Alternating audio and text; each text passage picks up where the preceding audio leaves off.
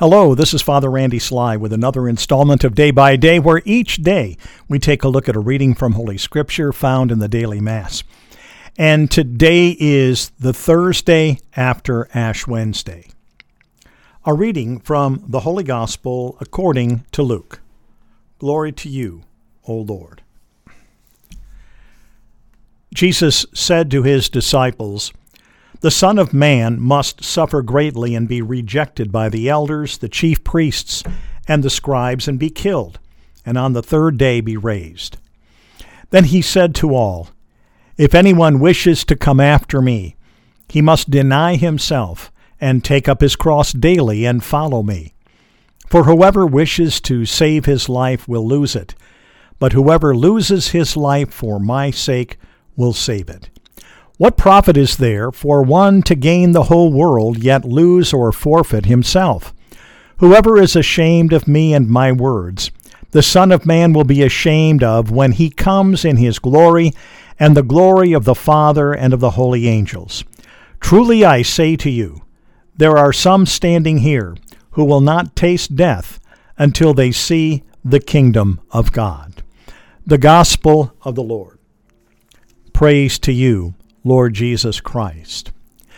Well, today we are in our second day of our journey through Lent, heading toward Easter.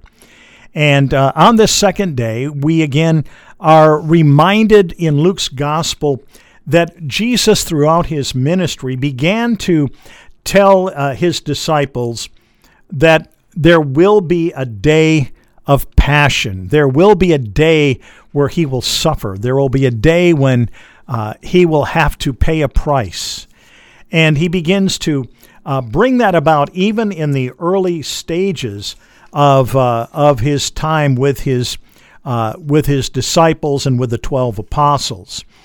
And this particular passage happens just after he had sent the 12 apostles out on their own to do ministry.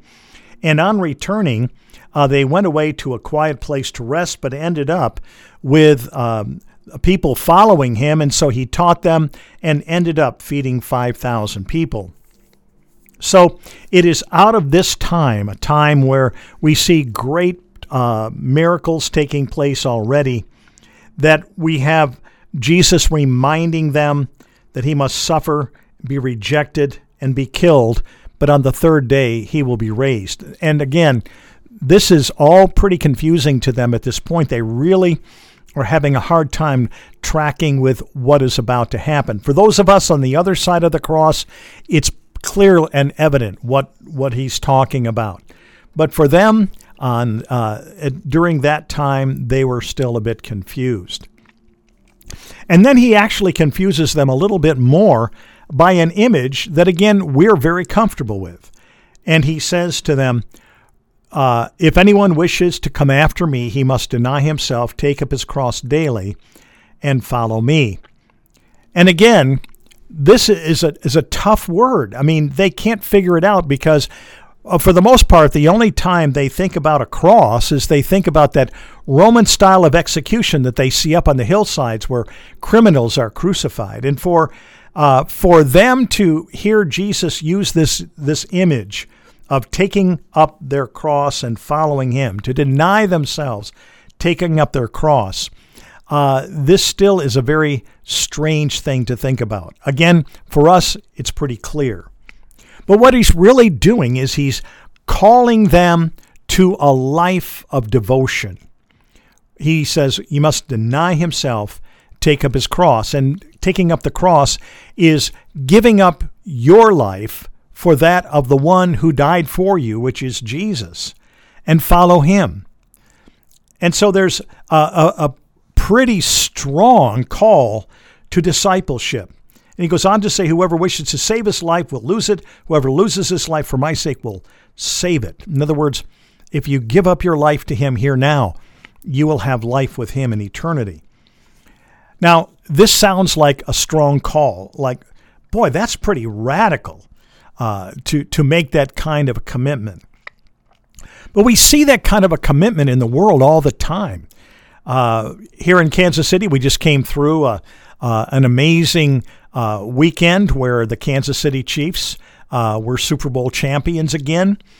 And one of the things we've got to remember is that they didn't get to be Super Bowl champions by just watching football movies, of past games and years gone by. It wasn't just about sitting and being entertained. There was a cost involved. That when they are invited to join any team, whether it be the Kansas City Chiefs, another football team, baseball team, whatever, that the invitation is given them. Do you want to help build a winning team? If so, it's going to cost you. You're going to have to deny yourself. You're going to have to really pay the price in order to be a part of this program, because we're wanting to build a mighty program, and a mighty program's going to demand a lot of sacrifice. Well, Jesus is just saying the same thing. He's saying that I am building a mighty program here on earth. It's called the church. It's called followership, to be a disciple of Jesus Christ, to be used by Him mightily and powerfully in the days, weeks, months, and years ahead. And in order to really be prepared for that, you're going to have to live a life of preferring me, preferring my life to yours. What I am calling you to do is going to take higher priority and precedence than anything else in your life. And so this is really what we're talking about, is that call to give yourselves. And the beautiful thing is, it's not really an overwhelming denial. I mean, taking up your cross daily is just each day to choose once again that today I am going to die to my own prerogatives, my own desires, my own pleasures, and prefer the things of God.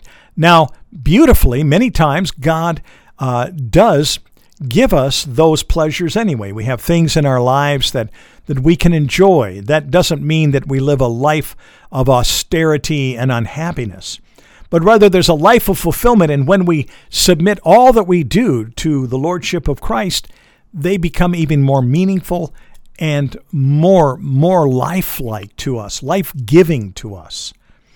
So again, here we are on day 2. And again, the invitation is given to us that each day when we wake up in the morning, that we need to purpose that day again is going to be a day where Jesus Christ has first place and primary devotion in our lives. So may the words of my mouth and the meditation of our hearts together be acceptable in your sight, O Lord, our strength and our Redeemer. Amen.